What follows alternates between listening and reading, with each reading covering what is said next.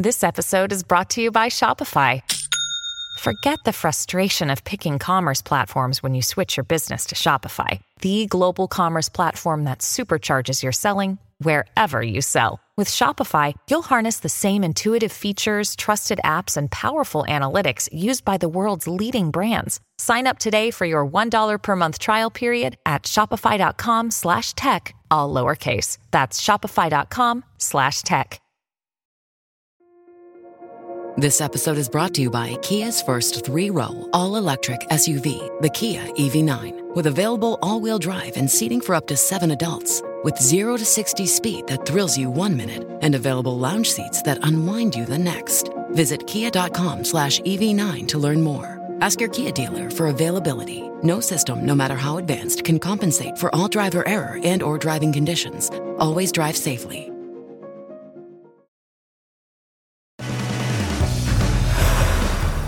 The Senate message to tech CEOs today: you have blood on your hands.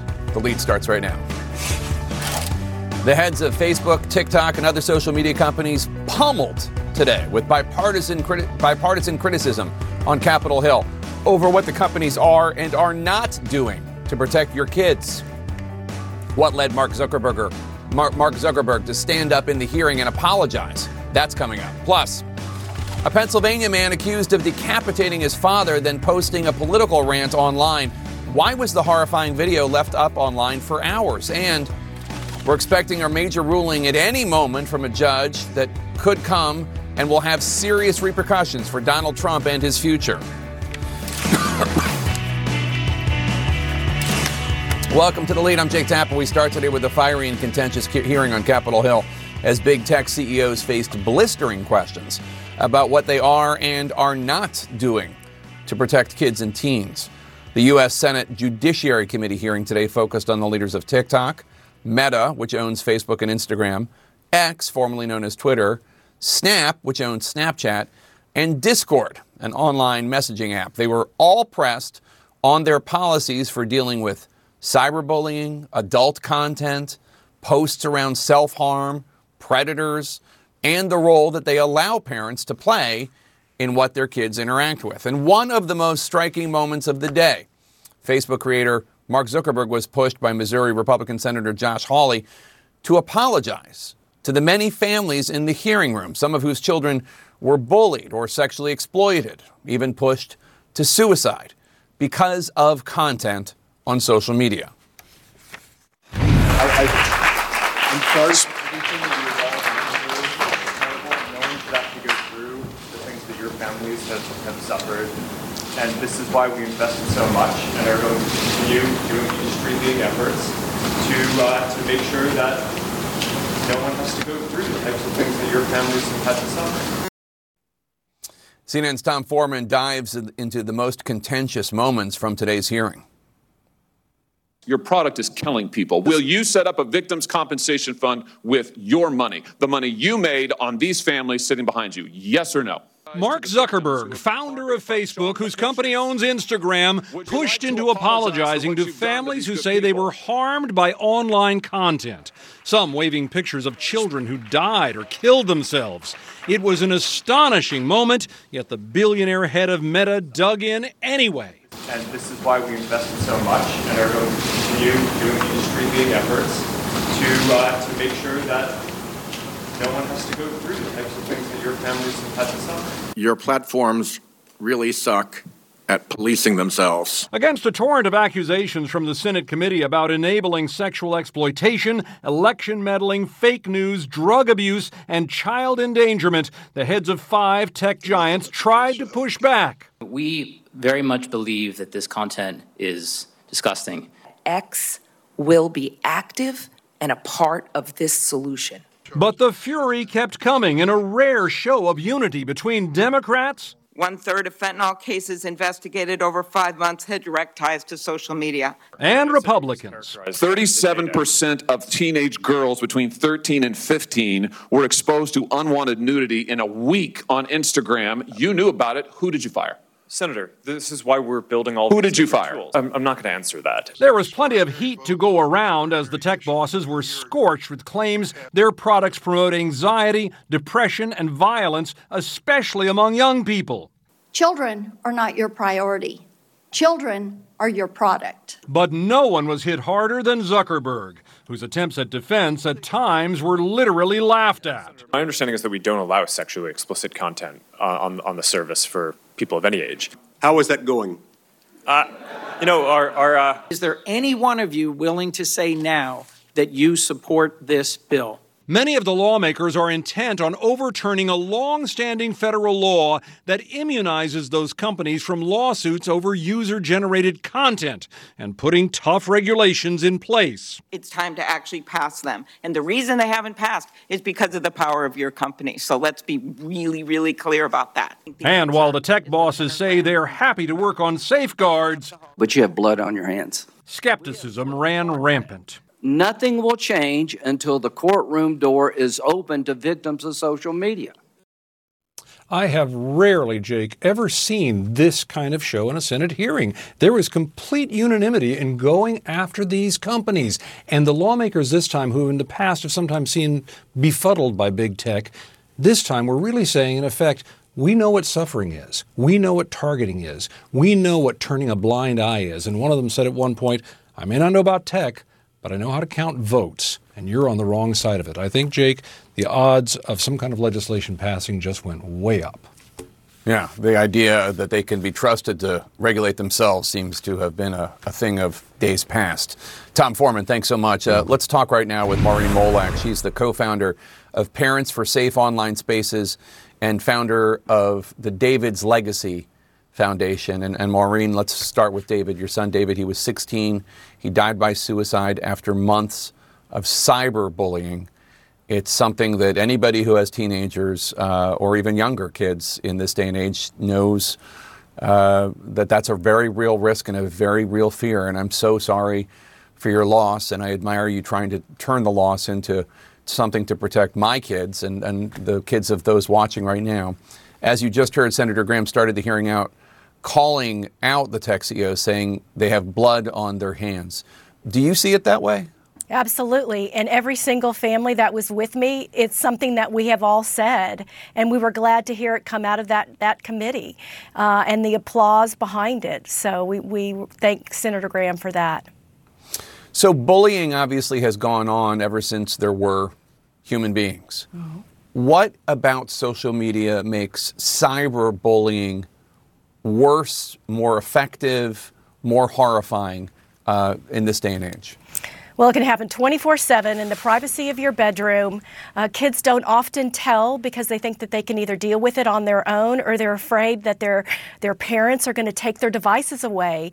And any child who struggles with social media addiction, online gaming addiction, screen addiction, really has that fear. And we struggled with that in our house. David didn't tell us what was going on for the first about month and a half. And when we finally found out about it and we were trying to take action, the damage was so far, he was so already down and depressed and anxious over it that we lost him, and because he felt helpless and hopeless that we could not make it stop.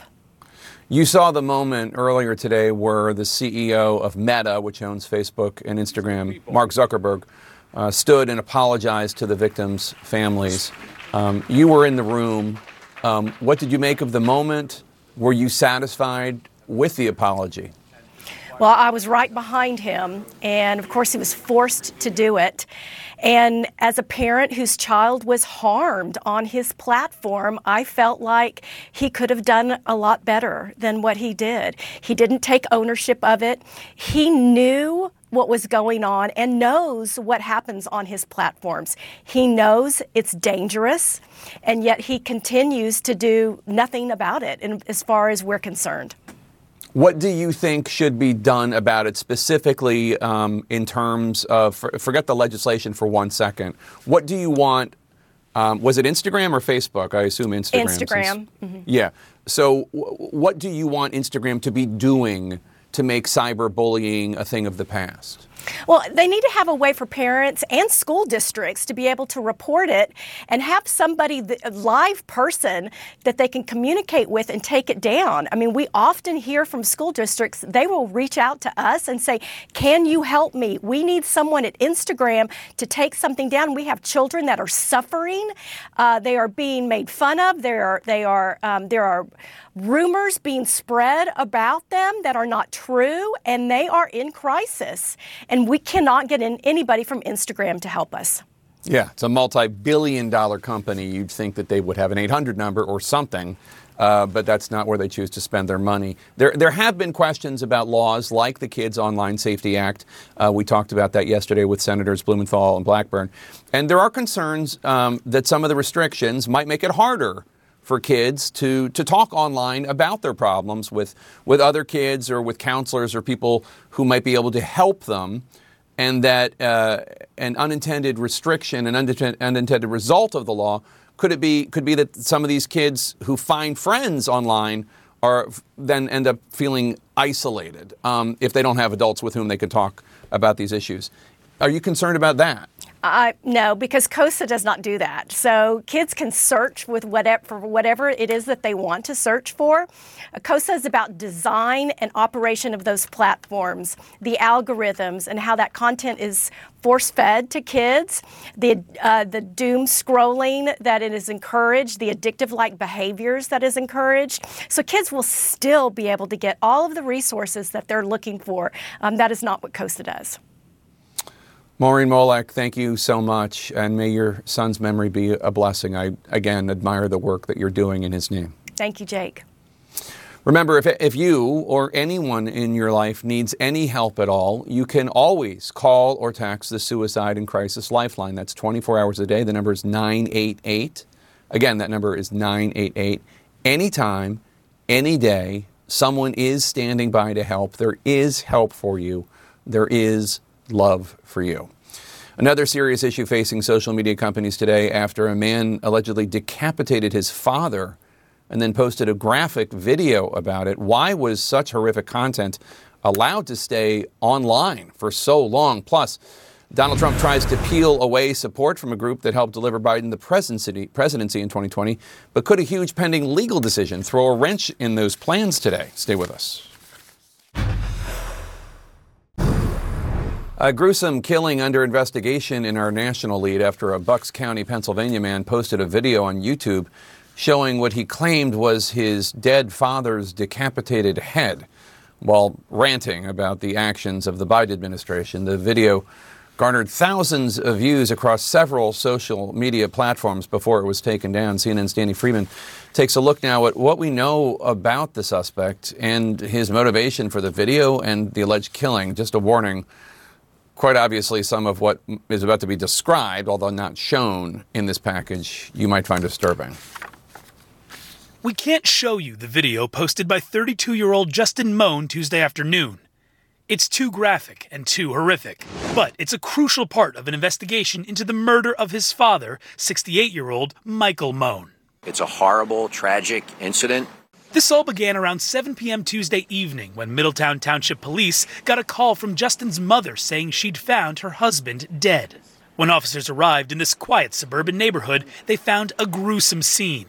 According to a criminal complaint obtained by CNN, there was an elderly male in a bathroom with blood around him who had been decapitated. Officers found a machete and a large kitchen knife in the bathtub. Court documents said officers then found Michael Moan's head in a plastic bag in a cooking pot in the next room. Only then did police learn of his son's video posted to YouTube. In the 14-and-a-half-minute video, Justin Moan rants about the Biden administration, the border, and calls his father a traitor to his country because he was a federal employee. Justin then raised his dead father's head on camera. I am very sad for the family. I'm very sad for the community. And also for the people that knew him. While police were at his home, though, Moan was heading west. A spokesperson for the Pennsylvania Department of Military and Veterans Affairs told CNN at around 9 p.m. Moan's cell phone was traced to just outside of the Fort Indiantown Gap National Guard Base, Pennsylvania's National Guard headquarters, nearly 100 miles from the crime scene. When police arrived, they found Moan's car empty outside the fence of the base. But when they traced him again at 9:25, Moan's phone was on the base. The PA DMVA said Moan was ultimately captured without incident near the base's center. The resolution from the commission of the crime to when he was taken into custody was rather quickly, and that kind of allays the community's fears that, there's not an immediate threat to them. Moan was arraigned early Wednesday morning and charged with his father's murder and abuse of a body.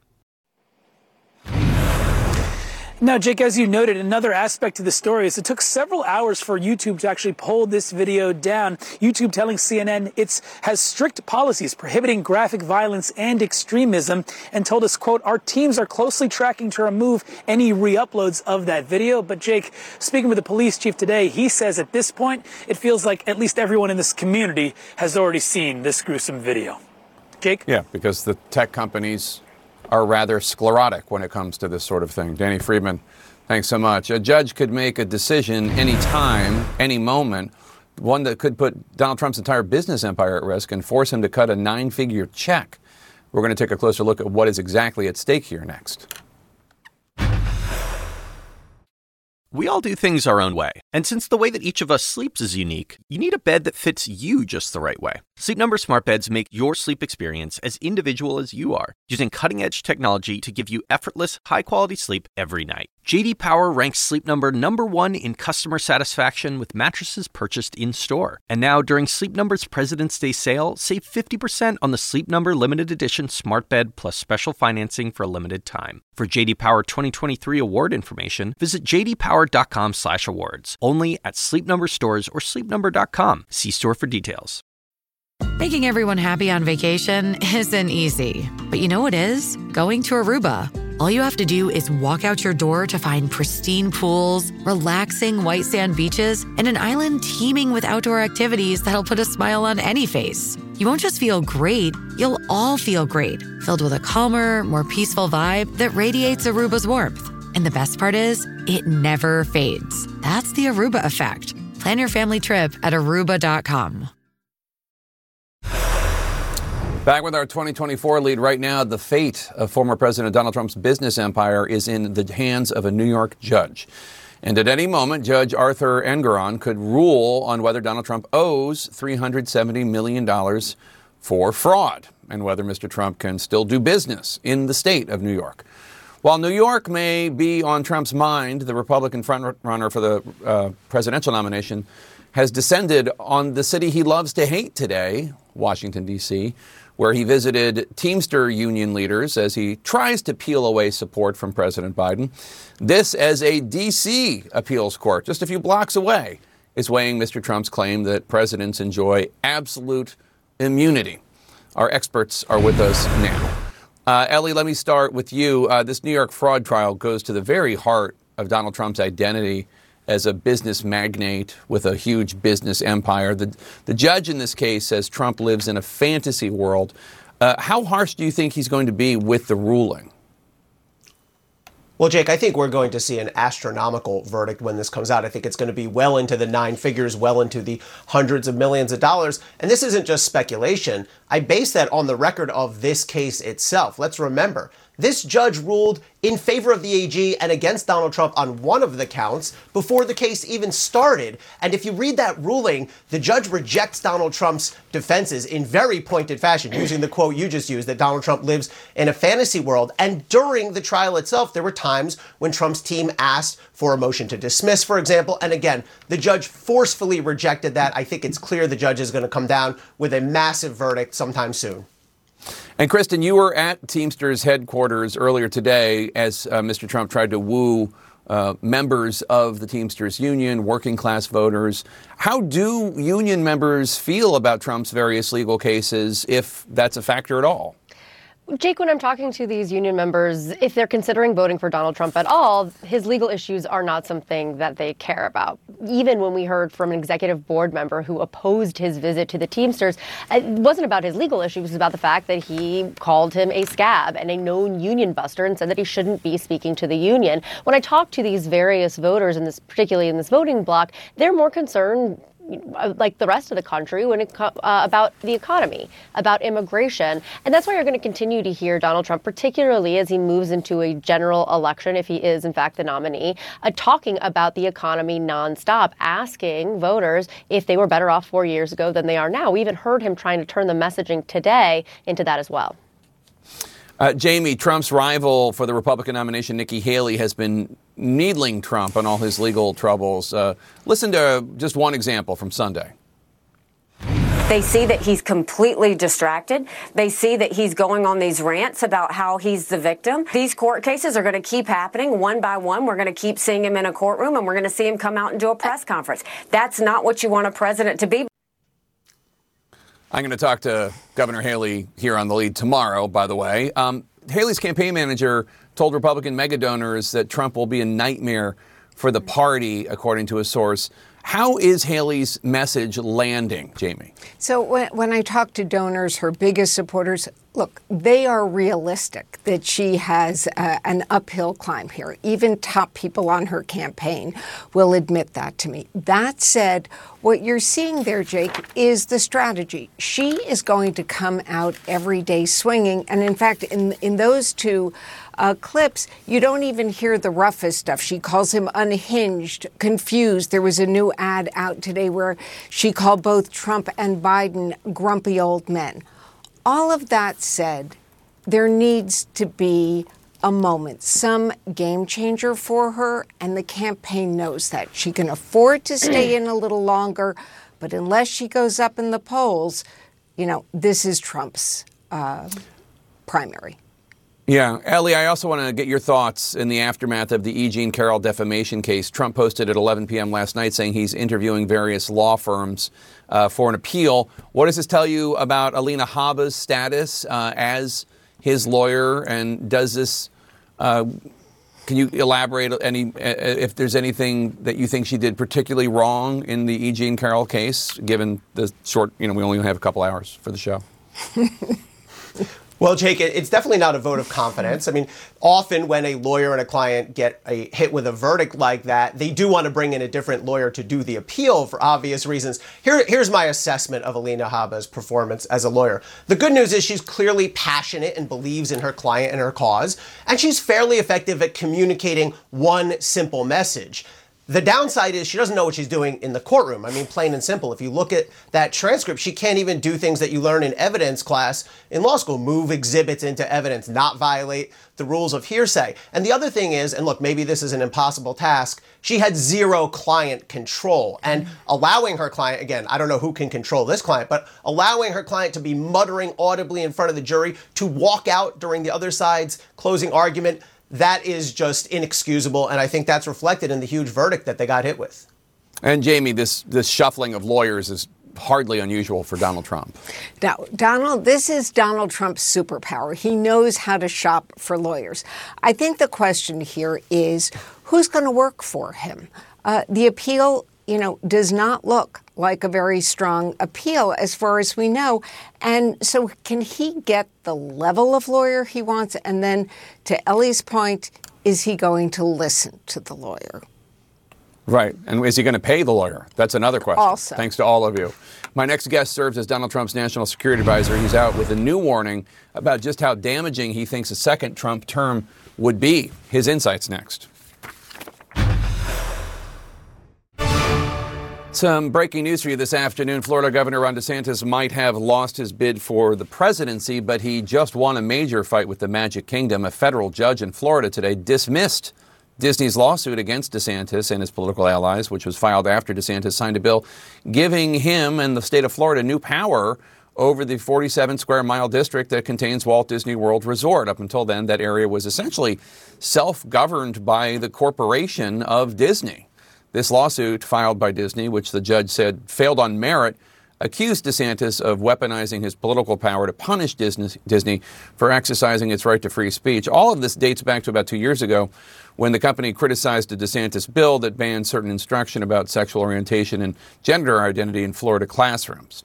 Turning now to our world lead, and Iran's military leader saying today, quote, "We are not in pursuit of war, but we are not afraid of war." This comes just one day after President Biden announced he has decided how the U.S. should respond and will respond to Sunday's drone strike by an Iran-backed militant group that killed 3 U.S. soldiers in Jordan and wounded dozens others. This afternoon, the White House formally assigned blame to, quote, the umbrella group called the Islamic Resistance in Iraq. Top officials also confirmed the counterattack will be multiple phases. Joining us now to discuss, former ambassador to the United Nations and former National Security Advisor to President Trump, John Bolton. Ambassador Bolton has a paperback version of his memoir, The Room Where It Happened, out now, with a new foreword on how detrimental a second Trump term would be. Ambassador, let's start with Iran. You have said that you think Biden should order strikes on targets directly in Iran, and you say we're already in the wider war so many have warned about. Which targets inside Iran? Well, let me be clear. The reason to go after targets inside Iran is that they've made it very clear they consider that a red line. Well, I consider killing Americans a red line, and they have crossed it.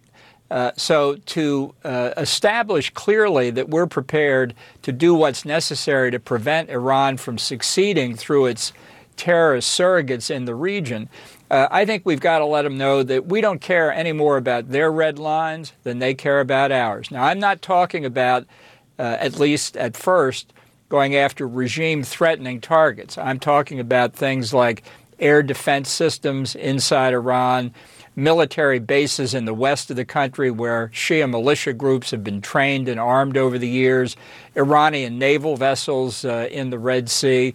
We'll see what their reaction is to that, and then we can decide whether to go after oil infrastructure, the nuclear program, the ballistic missile program, or regime command and control facilities. For Biden not to make it clear that the United States knows who is pulling the strings in all these conflicts in the Middle East simply risks having this conflict continue. But wouldn't this just escalate the conflict? I think right now Iran is not paying any price for anything that's happening in the region. And until they begin to pay a price, they will simply continue to push. No one wants a wider war, but look at the way Iran is behaving now.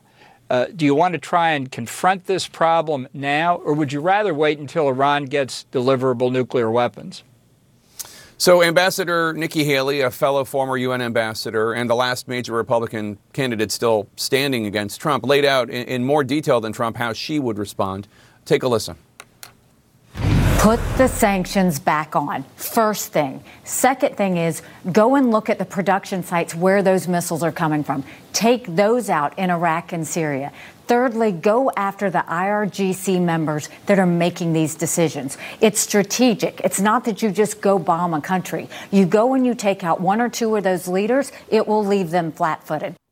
Now, Biden did announce extra sanctions today on Iran's military and on Hezbollah's financial network. Do you agree with Haley's other 2 points? Well, look, the Biden administration for 3 years has not enforced the existing sanctions, and it has allowed Iranian oil shipments and revenues from that to get back almost to the levels they were before the sanctions were reimposed in the Trump administration. I think there are a lot of things you can do that are not regime threatening. And being a moderate guy myself, that's what I'm recommending for the first attacks inside Iran, so that everybody will know that we don't have the hidden agenda that I have to change the regime. But the point is that the Biden administration is bending over backwards at this point not to hit targets in Iran, and that will have exactly the opposite effect of what they want. It will embolden Iran because it says we're afraid of their red line. So just to elaborate on what you just said, I mean, you're suggesting regime change. How does one go about doing that while staying within the boundaries of international law? Well, I think it's very easy. I think the people of Iran are overwhelmingly against the regime. I think there are any number of things we could do short of using military force to aid the people of Iran. The only thing that keeps the Ayatollahs in power now is the barrel of the gun. And I think Iran's heading for a period of real instability when the supreme leader dies, because I think that's when the regime can fragment. You're not going to have peace and security in the Middle East as long as the mullahs in Tehran are arming and equipping the Houthi in Yemen, Hamas in the Gaza Strip, Hezbollah in Lebanon, and these Shia militia groups in Iraq and Syria. Iran is the central threat to peace and security, and we're not doing anything about it. Let's turn to the new foreword of your book. You predict that if Donald Trump wins in November, quote, he will not depart voluntarily this time. Elaborate on that, if you would. Do you think the political violence that we saw on January 6th is inevitable if Trump wins another term, that he will decisively refuse to leave at the end of 4 years because he's unable to change the Constitution to his liking? Well, it's more in the context, what if he is convicted in one of these criminal cases? Probably if he's president, he will have dismissed the federal cases. But what if he's convicted in Georgia, let's say, and the Georgia State Police arrived to come and put him in jail? I think Trump's going to do everything he can to maintain himself in power. He does have the Constitution standing in his way this time, which expressly bars a third term. And I'm sure one of the things he'll do is launch an effort to amend the Constitution. But it's also the chaos that he'll spread really from day one by trying to use the Justice Department to get retribution against his enemies. And who knows what he'll try and get the Defense Department to do. You told CNN's Caitlin Collins last night that there's no correct answer when choosing between President Biden and former President Trump, and that you're not going to vote for either one of them. But really, it ends up being a choice between two individuals, two candidates. I know you wrote in somebody last time and that you vote in Maryland, which is a reliably blue state. But what do you suggest national security-minded voters in battleground states do? Well, I haven't given up on defeating Trump for the Republican nomination. And until the convention nominates him, I don't plan to give up on that. People say that, you're in a box, you're afraid to vote for a Democrat. I'm not going to vote for somebody whose philosophy I disagree with. That would contradict my most fundamental beliefs. I'm in a situation that is very unhappy. I think Trump is feckless and incompetent to be president, and I think the policies being pursued by the Biden administration right now are very damaging to the country. There is no satisfactory candidate. That's not because I'm afraid to vote for Biden. I'm not going to vote for a philosophy I've opposed since I first supported Barry Goldwater for president in 1964. Suffice it to say, you would be delighted to vote for Nikki Haley? I would vote for. Yeah, I would vote for. I would have voted for any Republican other than Donald Trump and Vivek Ramaswamy in this past go-round. Ambassador Bolton, thank you so much. Glad to be with you. As Congress fights over a potential border deal, cities across the U.S. are reaching a breaking point and begging for more help to deal with the surge in migrants. Why this crisis could now lead to essential services such as firefighters being cut. That's next. In our politics lead, a bipartisan border compromise by members of the U.S. Senate is on the verge of tanking, even though the details of what's actually in this legislation has not yet been released. Some Senate Republicans and a majority of those in the House are relying on what they think is in it, and they are following former President Donald Trump's marching orders to make sure that the compromise fails. Mr. Trump has said they need to get everything they want in the bill, not just some of what they want. Here's Republican House Speaker Mike Johnson earlier today blaming President Biden for failing to take action in securing the border.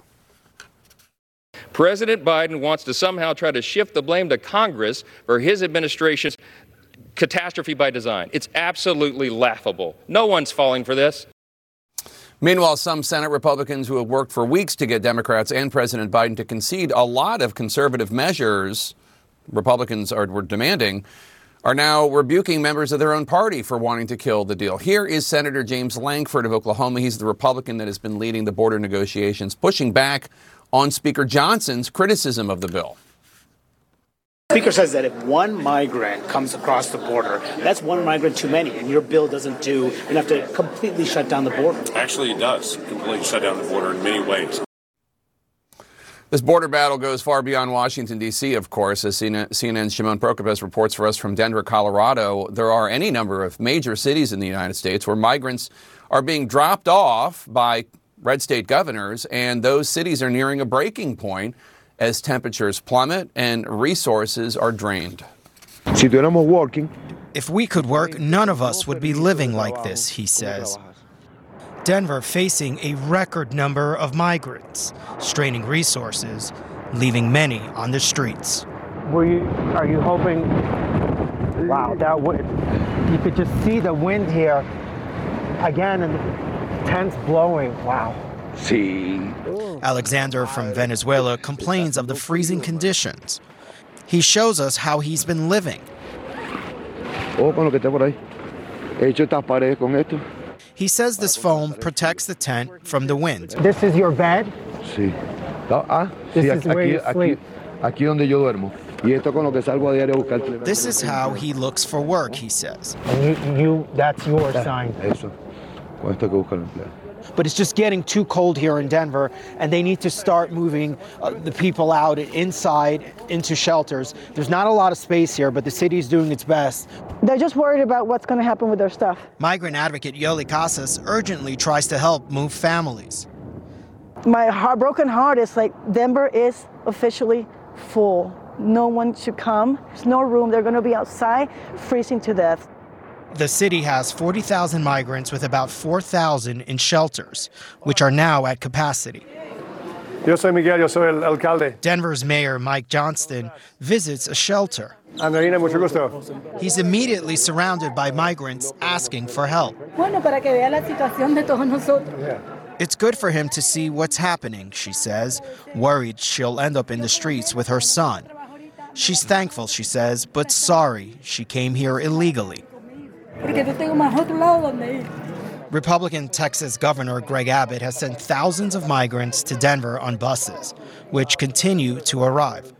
You've had conversations with Greg Abbott. I have not talked to Governor Abbott. I've reached out to him, but he's not called he has not called me back. So what do you want to talk to him about if you could speak to him?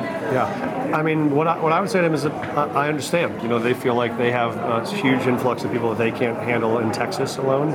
I agree with him that no one state or no one city should need to solve this entire challenge. But I think there's a way for us to work together. Migrants could cost the city $180 million this year, the mayor says. And it's on the verge of cutting essential services. We don't want to take police officers off the street. We don't want to take firefighters off the street. We don't want to not do trash pickup or not have our parks and recreation centers open. The strain on resources frustrating others in need. They're using a bend don't break approach, but I think you need to help the American side first, is before you help, the influx of migrants before us. Yeah. Seeking relief, mayors like Johnston pleading for more federal help, allowing migrants to work. What is your name? ¿Cómo se llama usted? Wilfred. Okay. So he's telling us he needs a warm place to stay. It's about 20 degrees or so. No hay. There's no place to go, he says. Aquí si uno se ahuevonea, uno se muere. You can die from the cold here. You can. It's going to get much colder. You have to go inside, sir. Okay? At night, we learn of a group sheltering under a bridge. There's a group of people coming here now to try and take them inside, but it's just too cold to be outside. But this is how they've been living. If they could pack up a suitcase, that is as much as they can bring. With limited city resources, residents are stepping in, like Pastor Keith Reeser, who's opening up his church. As far as you know, are we ready to walk, or do we need to stay for a little bit? Okay. So what's your goal here now? We've got some friends. I grabbed a couple of my buddies, and I said, let's go get them, and let's get them out of this situation. So we're going to offer them shelter for the night. 7 in my vehicle, so I can take 7. Another resident is using her motel as a sanctuary. Can I come? Housing about 300 migrants. So how many stay here? All of these mattresses? Yeah. 1, 2, 3. Around 20. Around 20 just in this one room. Yeah. She is like a mother to us, he says. Seriously, she gets up at 5 in the morning and cooks us breakfast.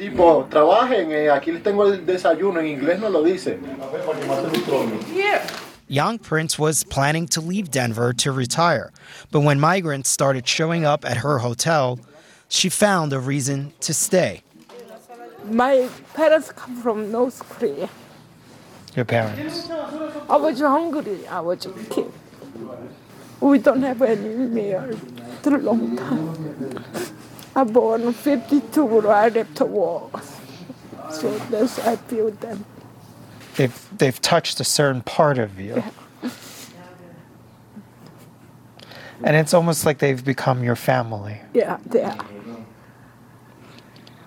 I want to make sure they're eating. You want to make sure they're eating, taken care of.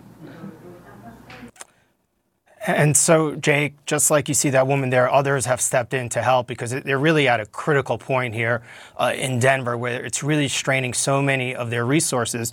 One of the things that the Denver mayor is doing is he's offering bus tickets at about $300 or so a pop, where if migrants want to leave Denver, they can leave. They say they have families to go to, so they're buying them these bus tickets. They're trying to do everything to relieve some of the strain that they're feeling, Jake.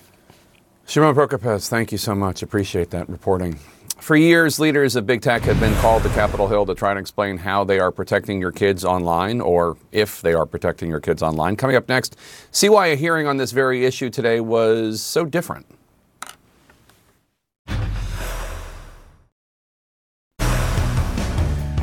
Welcome to The Lead. I'm Jake Tapper. This hour, the spin cycle from both Democrats and Republicans blasting each other over efforts to strike a comprehensive border deal or kill the deal.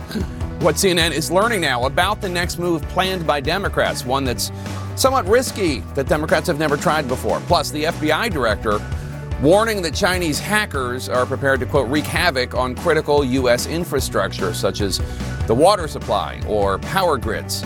Can the U.S. protect against a potential attack? I'll ask a man who led U.S. cybersecurity and infrastructure security in the U.S. And leading this hour, an airing of grievances in the U.S. Senate today. Members speaking for so many Americans, frustrated with the leaders of big tech, who they argue are not doing nearly enough to protect children on social media. Child sexual exploitation is a crisis in America. It's a collective. Your platforms really suck at policing themselves.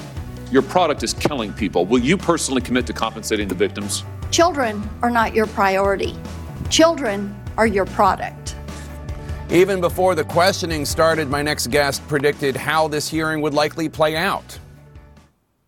So I expect these senators to feel a little bit exasperated when they're probing some of these tech firms. Expect these tech CEOs to be pretty prepared. One of the interesting things is that because these bills have been around for so long, they have a pretty good sense of what they're going to get asked and what response they should have. That was Sarah Fisher, senior media reporter at Axios and CNN media analyst this morning, joining us now. So, Sarah, the big moment from today's hearing was when Meta CEO Mark Zuckerberg was kind of pushed by Senator Josh Hawley to turn around and apologize to the families of various victims of nefarious activities that happened on social media. Here's a little excerpt. I'm sorry for everything that you've all been through. No one should have to go through the things that your families have suffered. And this is why we invested so much and are going to continue doing industry-leading efforts to make sure that no one has to go through the types of things that your families have had to suffer. What was your reaction to that? I thought it was very emotional, Jake, and it wasn't just him. It was also Snapchat CEO Evan Spiegel who apologized to those families. You know, normally the tension is between the CEOs and the members of Congress. What made this testimony different was that you had those family members in the audience and they brought a different type of energy, which then forced the CEOs into this place where they had to apologize and be very soft. Typically in these hearings, they want to come out forceful in defense of their firms. But with the families right there, they were forced to take a position of being sorry and apologetic, and that really empowered the members of Congress to go after them even harder. I want to play how South Carolina Senator Lindsey Graham opened the hearing. Take a listen. These are bastards by any known definition. Mr. Zuckerberg, you and the companies before us, I know you don't mean it to be so, but you have blood on your hands. You have a product. You have a product that's killing people.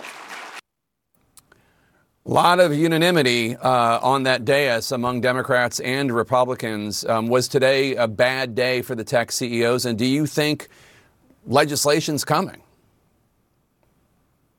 I do, Jake, and that's why it was a bad day for these tech CEOs. Senator Dick Durbin has introduced a package of bills, and a lot of these bills have been introduced already. As I mentioned up top this morning, the senators knew what was coming to them, and the tech CEOs knew it was coming because these bills have been around a while. But what made today different was that you had such bipartisan support. I think it's going to be enough to possibly push this package forward. And so what does that mean for tech companies? It means that they might have to reroute their rules, might have to make less money in order to make sure that they adhere to these legislations that are meant to protect children online.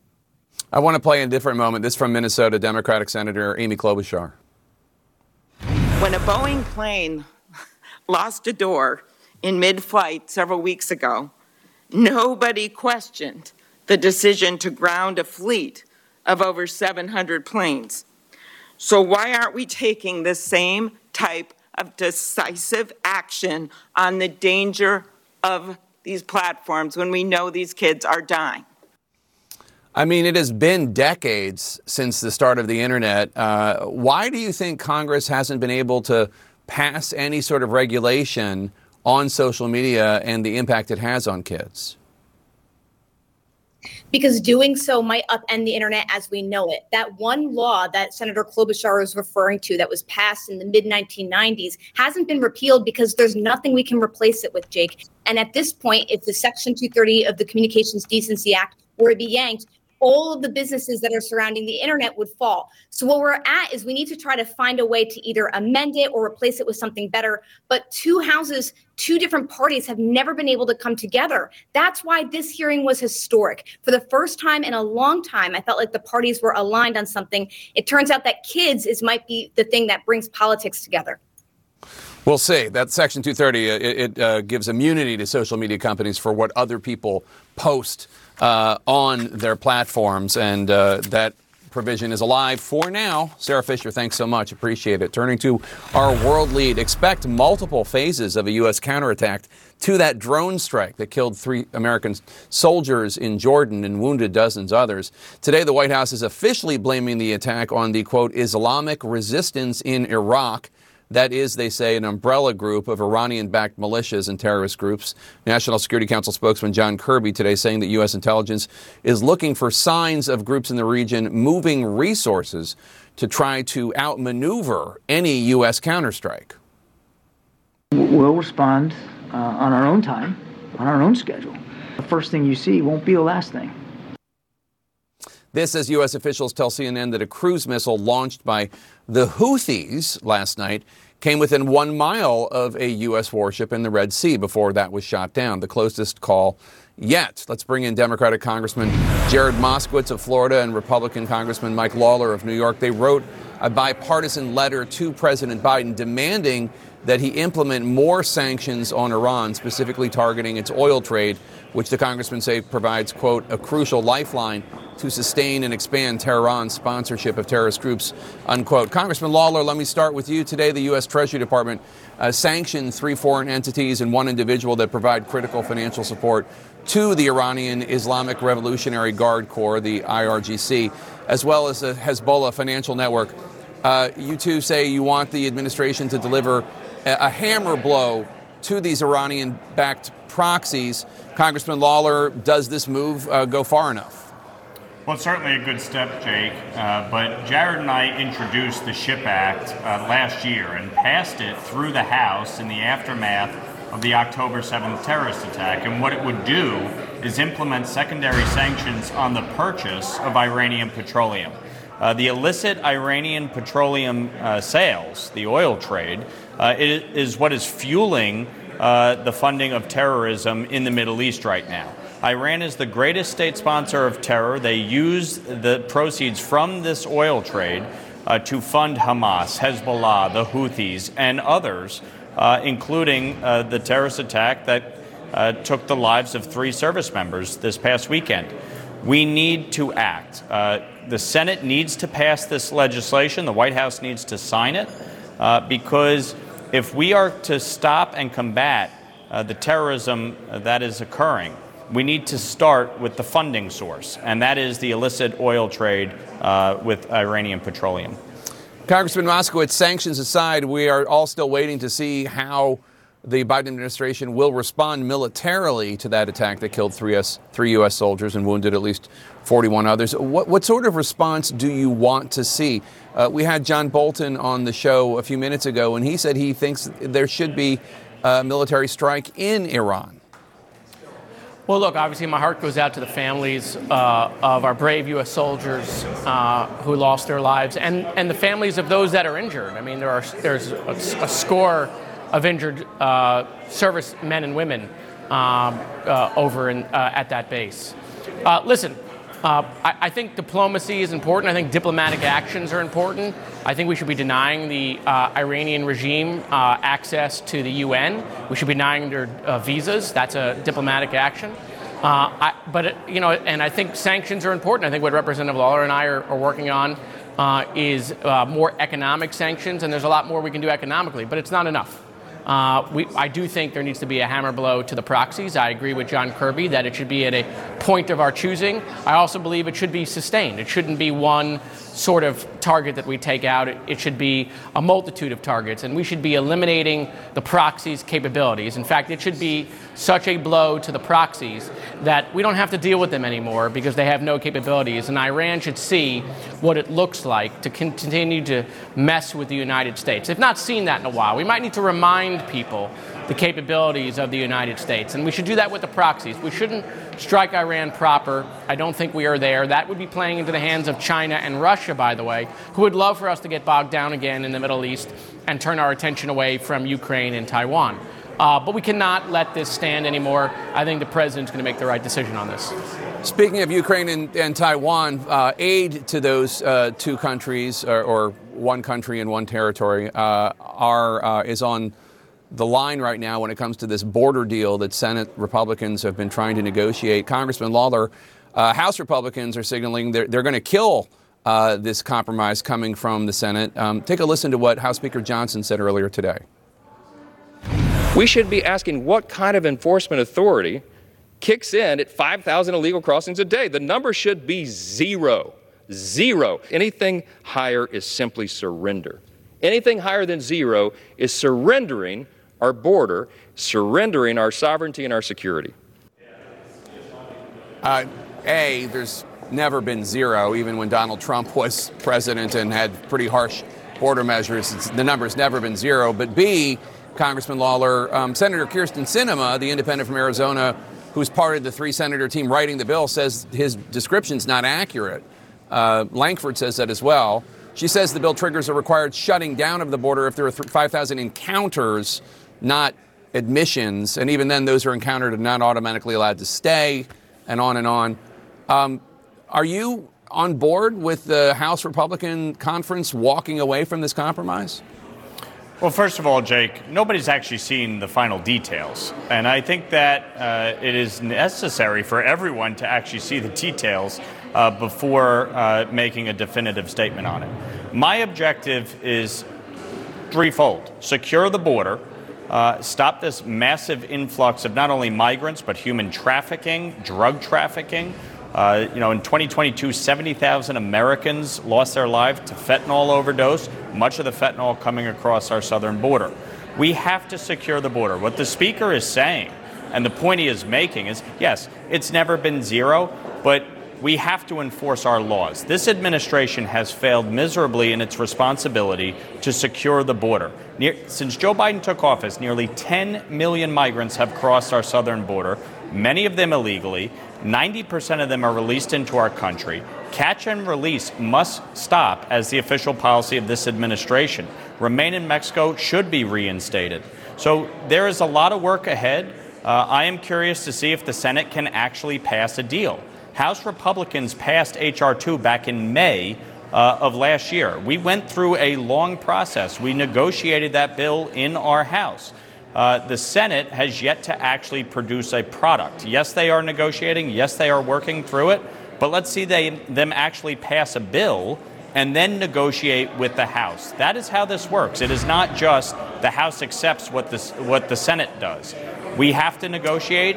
We should negotiate, and we should get a final bill to secure our border. Yeah, but the Speaker said no.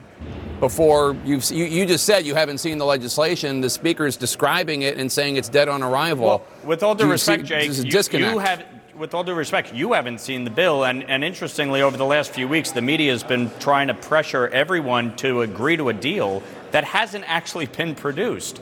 why don't we see what the final bill is, and then let's see if they pass it, and then we negotiate. The bottom line is we have to secure the border. President Biden and the Biden administration actually have authority right now to start to enforce our laws, and they're choosing not to, and that is a big part of the problem here. Yeah, and Jake, by the way, the speaker said no because Donald Trump said no. The speaker is Donald Trump's no boy, okay, on this subject. Look, I'll give Republicans credit for a second. They have been highlighting the border for a long time, okay, and we were late to start addressing it. But now that we want to address it, now that we want to lower the amount of fentanyl coming in, now that we want to deal with non-documented folks, now we want to deal with supposed terrorists potentially coming into the country, now the Republicans, controlled by one man, are saying, no, we need this for the next 10 months. We need more of it, in fact, for the next 10 months so that we can use it in an election. Both things are true here. This is why people hate Washington. Both things are true. The Biden administration and Democrats were slow. But now that we're here at the table, Republicans are like, no, let's walk away. The question is, what is in the actual bill? So nobody has actually seen the bill. The bill is dead. Donald Trump has said the bill is dead. The bill's dead. The question to me is, as Congressman Moskowitz just said, both can be true. Both can be true. Well, we haven't seen the bill. For me, Jake, for me, it's very simple. We have a responsibility to secure the border. Congressman Moskowitz is 100% correct that House Republicans have been focused on this for a very long time. Senate Democrats chose not to do anything. Chuck Schumer, despite the fact that New York was being inundated, despite the fact that Eric Adams said it was destroying New York City, chose not to do anything until we said that we weren't going to pass the supplemental without border security. That is you where two we are invited back. We need to negotiate a bill. Thanks, Jay. You two are invited back. Congressman Mike Lawler and Jared Moskowitz of New York and Florida, Republican and Democrat. Thanks so much. CNN learned this week that the Chinese president promised President Biden back in November that his country would not interfere in the 2024 election. The FBI director was asked about that today. China's promised a lot of things over the years, so I guess I'll believe it when I see it. He also had a warning about what else the Chinese government might be up to. We're going to have that story next. In our world lead, FBI Director Christopher Wray today downplayed a promise from the Chinese government that they will stay away from interfering in U.S. elections. Director Wray argues that the U.S. is facing continued, very real threats from foreign adversaries, including China, to create chaos and sow deep divisions in American society. But that was not the most concerning thing that Director Wray had to say about the People's Republic of China, or PRC, when he talked to lawmakers earlier today. Take a listen. PRC hackers are targeting our critical infrastructure, our water treatment plants, our electrical grid, our oil and natural gas pipelines, our transportation systems, and the risk that poses to every American requires our attention now. China's hackers are positioning on American infrastructure in preparation to wreak havoc and cause real-world harm to American citizens and communities if and when China decides the time has come to strike. Here to help us understand the threat is Chris Krebs, former director of the U.S. Cybersecurity and Infrastructure Security Agency during the Trump administration. Chris, how serious is this threat that China poses to dismantle American critical infrastructure such as water and power? Help us understand it. I mean, I in my brain, I'm thinking of this Netflix movie, Leave the World Behind, where there's like some sort of cyber attack and society is completely, it's pretty chilling actually, is reduced into complete and utter chaos. Are we talking about that sort of thing?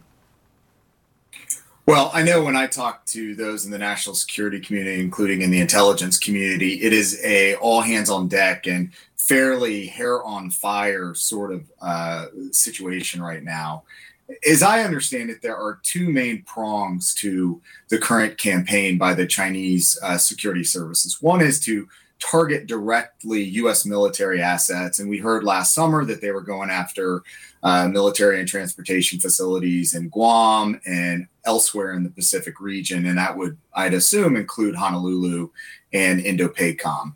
But there's a second, I think, more kind of insidious and more concerning aspect. And that's a more ad hoc, almost opportunistic and random sort of campaign that's targeting U.S. infrastructure. And I think that's what That's what Director Wray was going after. That's what Director Easterly, my successor at CISA, was going after. And they're basically scouring the internet for internet-connected devices that have not been patched, that are vulnerable to Chinese hackers who are quite good. And they have compromised those systems, and they are in position and just waiting effectively to pull the trigger. And unfortunately, at this point, other than just vulnerable systems, there's not particularly a rhyme or reason to what their campaign and their modus operandi might be. Is the U.S. prepared to defend itself against these threats? Well, there were two or three kind of main themes from the hearing today. The first is that if there is a single bipartisan issue in the United States Congress, and that is the understanding of the threat from the PRC, as you pointed out, and what we're doing to counter it. And what the second thing that really came out clearly to me is that this is not something that we're going to attack our way out of. And yes, Cyber Command Director General Nakasone from Cyber Command and Director of the NSA, they are out there every day trying to dismantle Chinese operations and Russian operations and Iranian operations. But you're not going to be able to catch every arrow. And that's the third theme, is that the United States, our businesses, our critical infrastructure owners and operators have to see this cyber risk as a business risk. It's not something you can just wait till the next quarter or the next year. You have to take it seriously and invest in your cybersecurity programs and make sure that you're taking it seriously, because you could be targeted if you have these vulnerable systems that the Chinese are going after. Chris, does deterrence not work? In other words, China or Russia or Iran would have to know that if they launch such a cyber attack on the United States, that the U.S. would be able to respond with similar attacks. Is that not effective? Well, classically, there are two elements of deterrence. That's deterrence by cost and position, which is, I think, what you're going after here, is where we're going to hit you hard. Unfortunately, we do live in fairly glassy houses here in the U.S. We have more internet connected and cyber dependencies than just about anywhere else on the face of the earth. And then there's another aspect of deterrence by denial. And so we're going to have that balance of, yes, we can hit you hard, but also we got to become a harder target. We really, you almost have to be faster than the next guy when the bear's chasing you. And again, this is what Jen Easterly was going after. Director Easterly was going after cyber hygiene, just taking your IT risks seriously and closing out avenues and opportunities for the bad guys.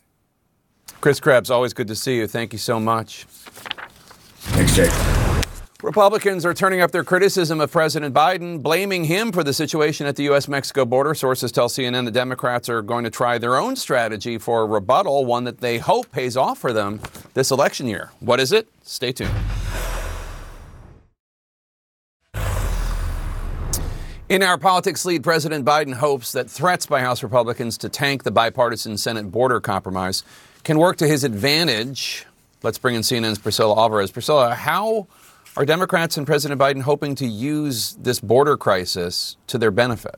Well, Jake, this is an unusual and an interesting development for a party that has generally kept border security at a distance. But over the last few days, they now see an opportunity to go on the offensive on border security. And sources I've talked to say that the reason for that is because the messaging here is quite simple. They can pin the blame on Republicans for not wanting to move forward with a tough deal. As one strategist told me, quote, they chickened out. Now, generally, Democrats have framed immigration on the campaign trail as wanting to move forward with immigration reform, but not having the opportunity because Republicans got in the way.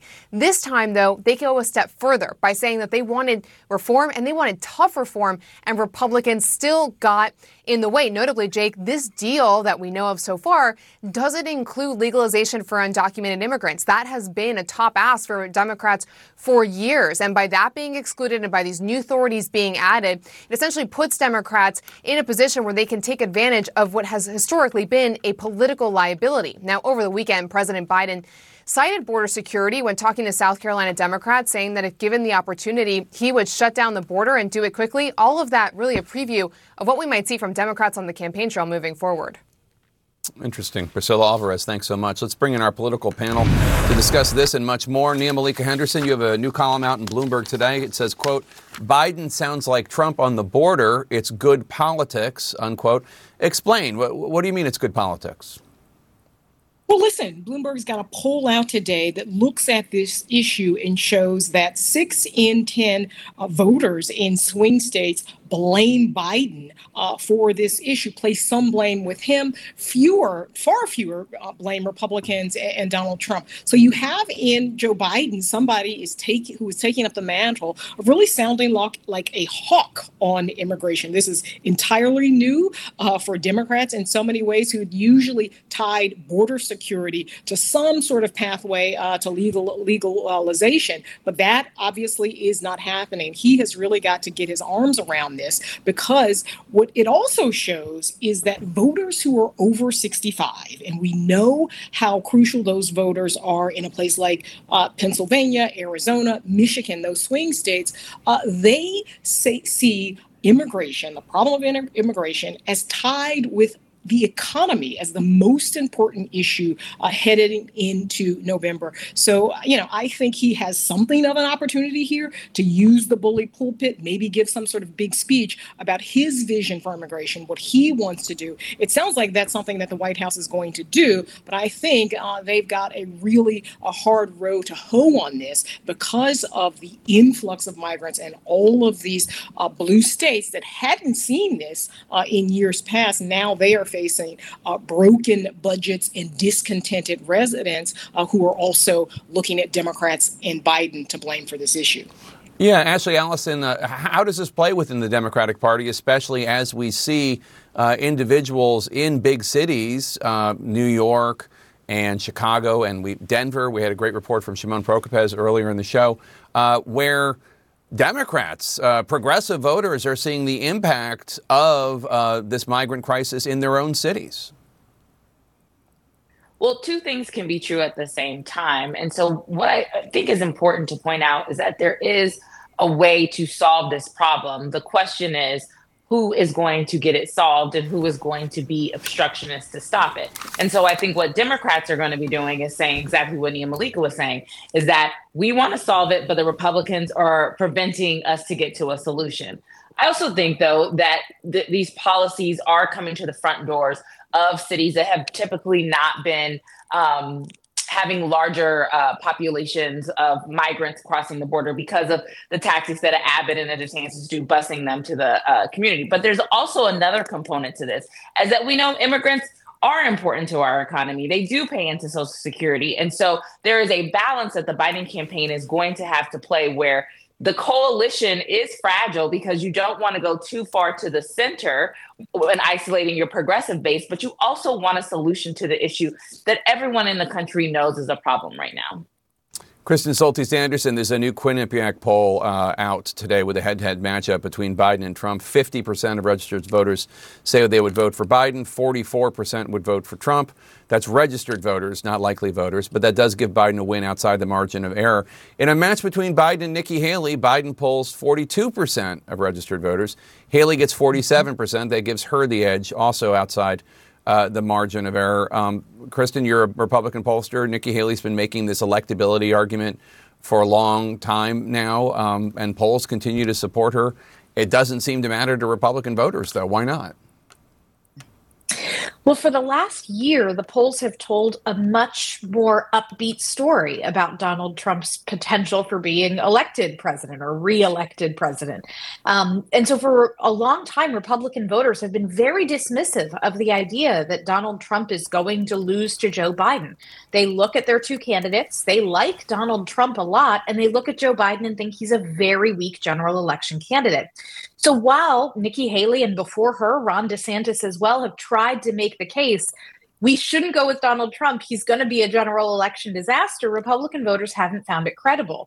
Of course, it's going to be fascinating if Donald Trump all but locks up the Republican nomination, and then you start getting all of these polls telling what many of us have been concerned about for a while, which is no, Donald Trump has a lot of liabilities. And as the general election candidate, voters are going to be reminded not just of the things they liked about his presidency, things like the economy, but a lot of the things they didn't like about Donald Trump being in charge. Nikki Haley was on The Breakfast Club this morning, and she was asked by Charlamagne Tha God how Trump has changed politics. Take a listen to her response.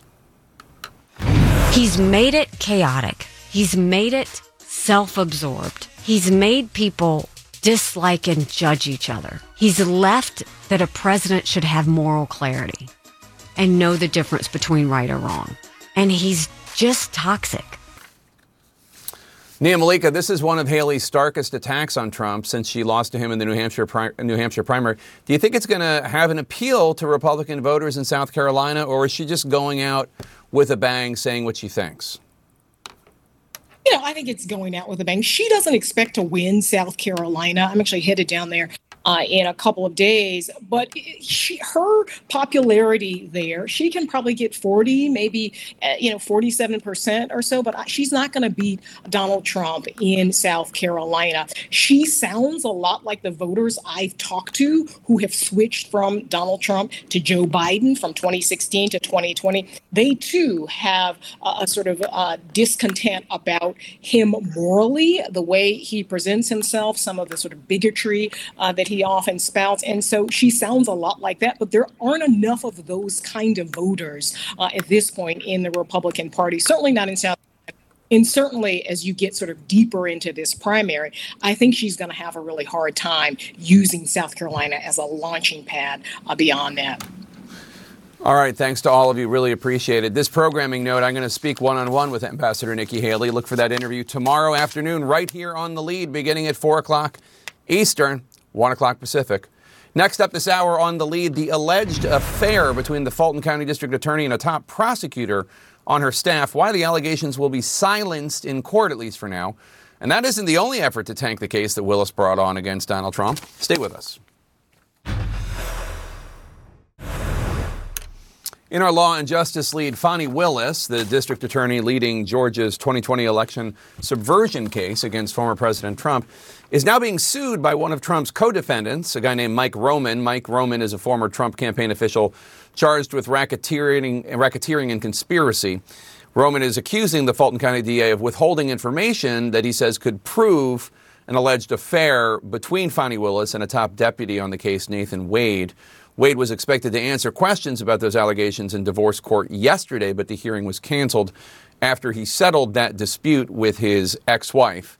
CNN's Nick Valencia is tracking how these allegations could impact Georgia's case against Donald Trump. I hope for y'all this week I don't look like what I've been through. But today what he has brought you is his very flawed, hard-headed, and imperfect servant. It's been weeks since the Fulton County District Attorney spoke at her home church. Her first and only comment since allegations surfaced of an affair with her top deputy, Nathan Wade. It starts with me. The humble tone in stark contrast to the person who showed no fear in taking the former president head on with a historic indictment. This is a criminal investigation. We're not here playing a game. It's been 3 years since the elected Democrat launched her sprawling investigation into Trump and his allies, accusing them of scheming to overturn the 2020 election. What made you show up here today, Mr. Chesborough? The prosecution of Trump and 18 of his allies have already netted major results. 4 of Trump's co-defendants have pleaded guilty so far, agreeing to cooperate with prosecutors and testify against the former president and the remaining co-defendants who have all pleaded not guilty.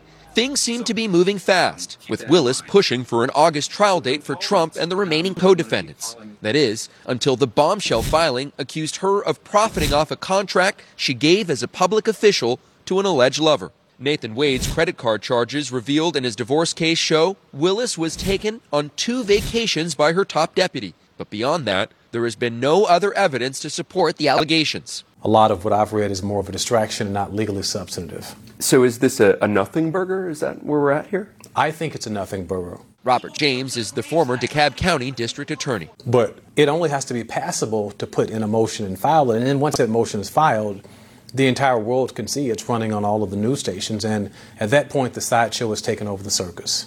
As a prosecutor involved in a high-profile case like this, you have to be aware that if there's anything that's lying around in the dark, it's going to come to the light.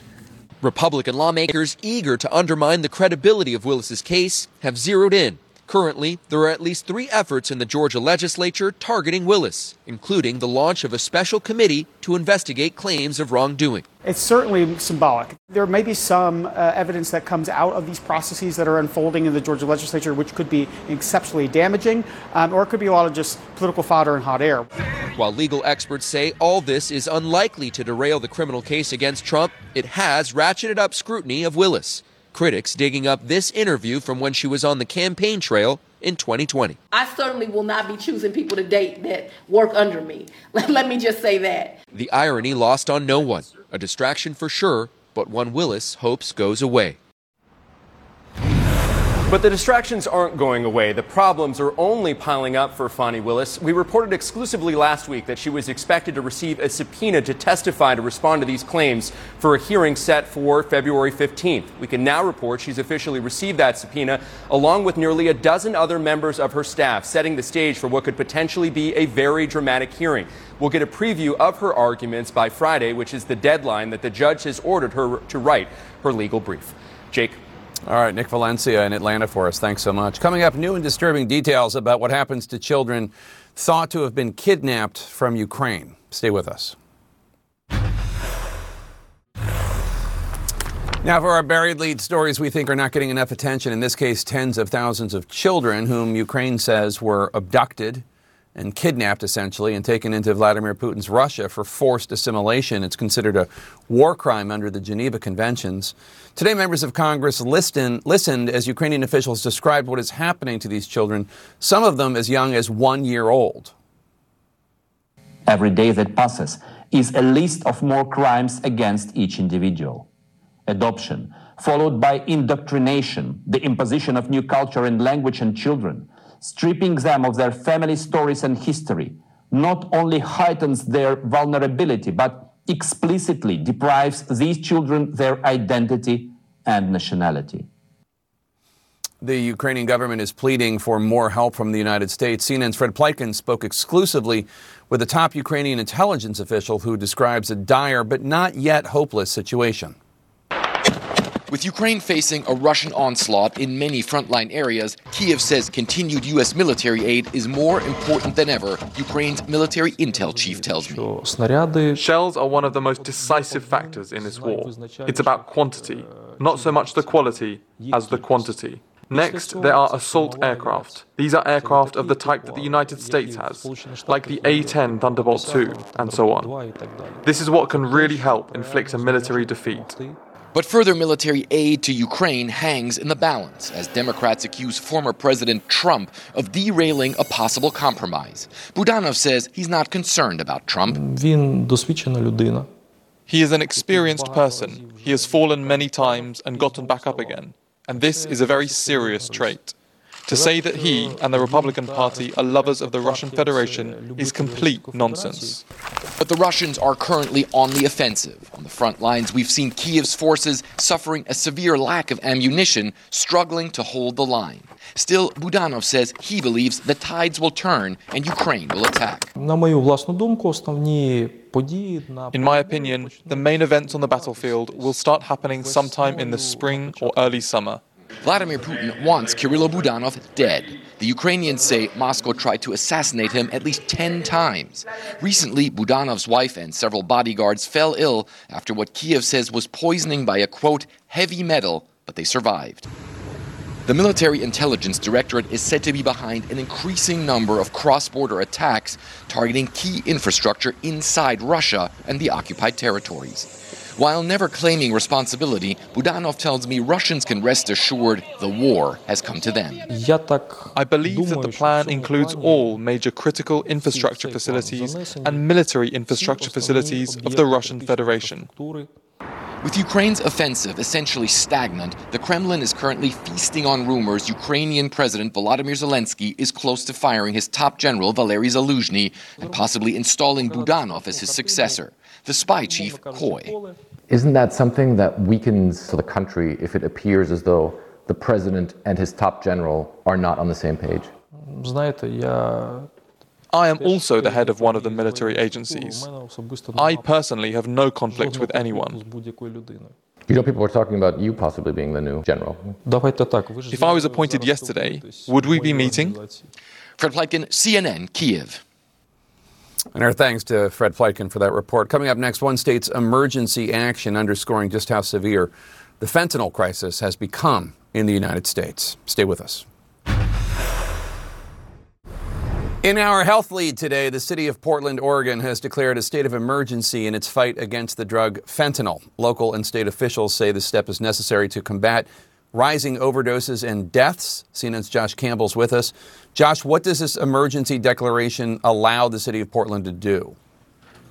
Yeah, Jake, well, the governor of Oregon has described this as a crisis as fentanyl has ravaged parts of the city of Oregon. She described the deadly drug as cheap, accessible, incredibly easy to overdose on. That's why we've seen this spike in overdoses. I'll show you here what this new emergency declaration does. There are many key points, chief among them, increase access to treatment for those who are addicted, behavioral and health resources, as well as holding drug dealers accountable using police in Oregon, as well as the Oregon State Police, and police in Portland, I should say. That's notable because we know that there's often been this contentious relationship between the police and some members of the Portland City Council and the mayor's office and members of the community. There was that period of time where they had reduced millions of dollars from the budget, called for it, and then reversed course to add back police. Nevertheless, in this case, they're trying to get more resources for law enforcement on the street to try to go after these drug dealers. That's the pointy end of the spear. But all of this, Jake, is really about treatment. Listen here to how the governor described their plan.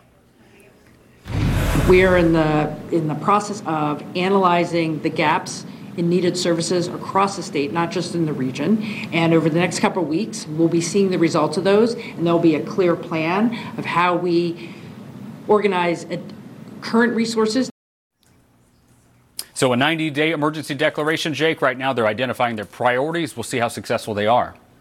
And Josh, Oregon has seen this huge increase in opioid overdoses since fentanyl was among some hard drugs decriminalized in 2020?